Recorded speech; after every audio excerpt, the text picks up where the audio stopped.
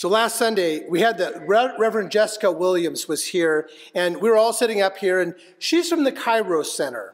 And she was sharing about the justice work that she's involved in, which is carrying on the work that Martin Luther King Jr.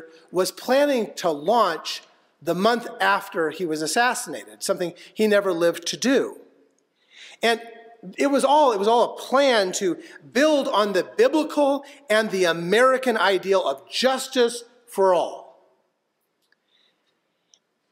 And as she was talking, it got me thinking about what it actually takes to get me up, what stirs me to action.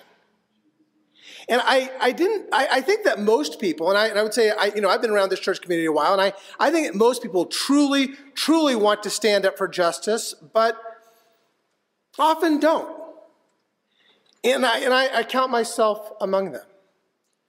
Because I hear about the trends of hate and violence in our world, and I feel concerned. I am concerned about that. But I also feel like sometimes that there isn't a lot that I can do to stop it. So 10 years before I was born, Reverend King wrote a letter from the Birmingham City Jail. And he wrote it to moderate religious leaders, Jews and Christians, who were living in Birmingham at the time, who were watching the civil rights movement from the sidelines. And Dr. King later recorded it. Here it is. I must make two honest confessions to you, my Christian and Jewish brothers. First, I must confess that over the past few years I have been gravely disappointed with the white moderate. I have almost reached the regrettable conclusion that the Negro's great stumbling block in his stride toward freedom is not the white citizens' counselor or the Ku Klux Klaner, but the white moderate who is more devoted to order than to justice, who prefers a negative peace, which is the absence of tension, to a positive peace, which is the presence of justice, who constantly says, I agree with you in the goal you seek, but I cannot agree with your methods of direct action, who paternalistically believes he can set the timetable for another man's freedom, who lives by a mythical concept of time, and who constantly advises a Negro to wait for a more convenient season. Shallow understanding from people of goodwill is more frustrating than absolute misunderstanding from people of ill will. Lukewarm acceptance is much more bewildering than outright rejection. I had hoped that the white moderate would understand that law and order exist for the purpose of establishing justice, and that when they fail in this purpose, they become the dangerously structured dams that block the flow of social progress.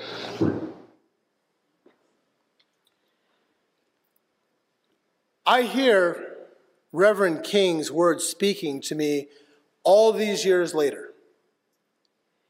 And so I am going to give you my excuses. I'm tired. And there is only so much of me to go around.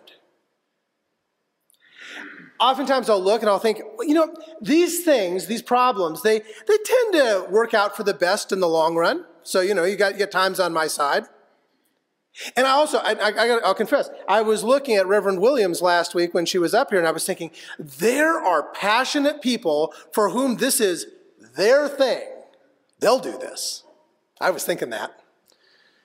And then I think too, I think about myself, and I think about this church community, and I think we can't be all things to all people. And I have a superpower. I can back up each one of my excuses with Scripture. I can do that. Years ago, there was another sermon series I was doing. It was on justice. And there was this wonderful woman in my church community. I loved her. And she confessed to me about how messages of justice upset her. She didn't like them because she came away not feeling inspired, but criticized. You know what? I completely agreed with her. I absolutely did. Because I hear the words of the prophet Amos, which are at the heart of this current justice series, and I hear the prophet Amos speaking for God and saying this. I reject your festivals. I don't enjoy your joyous assemblies. If you bring me your entirely burned offerings and gifts of food, I won't be pleased. I won't even look at your offerings of well-fed animals. Take away the noise of your songs. I won't listen to the melody of your harps. But let justice roll down like water and righteousness like an ever-flowing stream. He wrote a whole book like that, or a whole book in the Bible is devoted to this.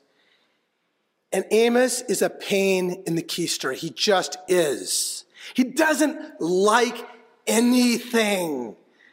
He doesn't like the hymns. He doesn't like the offerings. He doesn't like the organ. He doesn't like the decorations. He likes nothing. But what Amos does do is he speaks for God. And he says to see the injustice that is being done to your neighbor, which is being done in your area, and to help out, to do something. Amos was brash. He was a pain, but he had a critical point. Amos was not inspiring, but he was convicting. He spoke a brash truth to moderates in his time. And the word of God that came to him 27 centuries ago remains with us to this very day. And that got me thinking about myself. And I was thinking about, what does it actually take for me? Because I can only speak for me. What does it actually take me to get up? What stirs me from placidness? Jesus said to them, imagine that one of you has a friend, and you go to that friend in the middle of the night. Imagine saying, friend, lend me 3 loaves of bread, because a friend of mine on a journey has arrived and I have nothing to set before him. Imagine further that he answers from within the house, don't bother me. The door's already locked and my children and I are in bed. I can't get up to give you anything. I assure you, even if he wouldn't get up and help because of his friendship, he will get up and give his friend whatever he needs because of his friend's brashness. And I tell you, ask and you will receive. Seek and you will find. Knock and the door will be open to you. Everyone who asks receives. Whoever seeks finds. To everyone who knocks, the door is opened. So different things motivate us. And sometimes somebody has to knock on your door, get you up, and be insistent that you just not take no for an answer. Sometimes that's got to happen when your neighbor's house is burning down. And Jesus knew this. Jesus knew that a lot of different things motivate us. And we will do a lot for our friends. We will. I mean, people that we love. I just got done spending 4 days with family. That we will do a lot for our friends, our family. And on your phone, you probably have people whose numbers can ring through 24/7. But not everybody. There are some people who can get a hold of their texts and their messages will come through. But most people will have to wait until morning. And sometimes it takes someone brash, someone who knows that if they call you 3 times in a row, it will ring through because the phones are designed to do that. They know that. And so they will call you until you answer the phone. And you have someone like an Amos who speaks a critical word that they want you to hear, that they're trying to stir you, to motivate you to get up and help. But again, I can only speak for myself. The only time where that works for me is when I actually care about what the brash person has to say. Because here's the thing, everybody's got an opinion. Everybody's got an opinion. But just because you're loud doesn't really motivate me. Just because you're loud about it doesn't really motivate me necessarily. And we're all different in this. We're all wired a little differently. And I would be very curious to know what it is that motivates you. What has worked for you in the past? Anyway, I was thinking about what it takes, what gets me up, what stirs me up from placidness. And I realized what it was. I started thinking back about times where I got on my little blue robe here and I walked through the Capitol in Topeka. And I met with the Senate president to advocate for equal protections for LGBTQ plus people. And I thought about that night, years ago, when I was standing between a line of police and some teenagers those teenagers were registering people to vote after the shooting of Michael Brown. And I very nearly got the tar beat out of me. And I thought to myself, what motivated me to do that? Why would I do that? And I thought about times that I've gotten out. We've marched down the street here in Prairie Village to advocate for people's rights. What gets us out? What is it? What motivates me? And do you know what it is? Anybody want to guess? It's you. It's you. It's your faults. Because at my core, who I am is God calls me to be a shepherd. And every time that I have taken a big risk for justice, it is because I have perceived or I have been convicted that somebody in my church community, my flock, was in danger of being harmed. My motivation comes from a sense of justice and security and safety of my flock, of my family. And so there you go, that's me. But what about you? When have you been stirred from placidness to do something in the name of justice? What was it that motivated you? How does God have to knock on your door to get you up? It's what motivates you. Now, I have come to believe, and I look around the room too, I have come to believe that there are few forces in nature like a grandparent working out of love for a grandchild. And I'll tell you why I say this. Parents, yeah, we're devoted to our kids. We're in the daily fight. But a grandparent, they got nothing to lose. If they perceive a danger to their grandchildren, they will do whatever it takes to address that. Yeah, amen. And if you're in the online chat here or you're here, put it out there. What is it that motivates you? I'll be checking the chat later. I'm kind of curious what people might be saying out there. And if you're here in person today, when you're leaving today, I'd like to know, what is it that motivates you? What is that? What is it?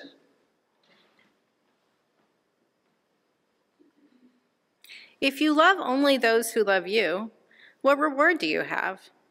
Don't even the tax collectors do the same? And if you greet only your brothers and sisters, what more are you doing? Don't even the Gentiles do the same? Therefore, just as your heavenly Father is complete in showing love to everyone, so also you must be complete. Well, rats. My whole thing about doing stuff for my family and my flock just got shot out the window. Jesus, this is why I need Jesus. This is why I need his church in my life. Because I know I know who motivates me to stand up for justice. I can name that. And it's the people that I identify as my flock, my family. I will stand up. I will put myself in harm's way for them. But you know what? We never get to justice for all with just that. We never get to justice for all if our concern is so limited that we draw a circle around it.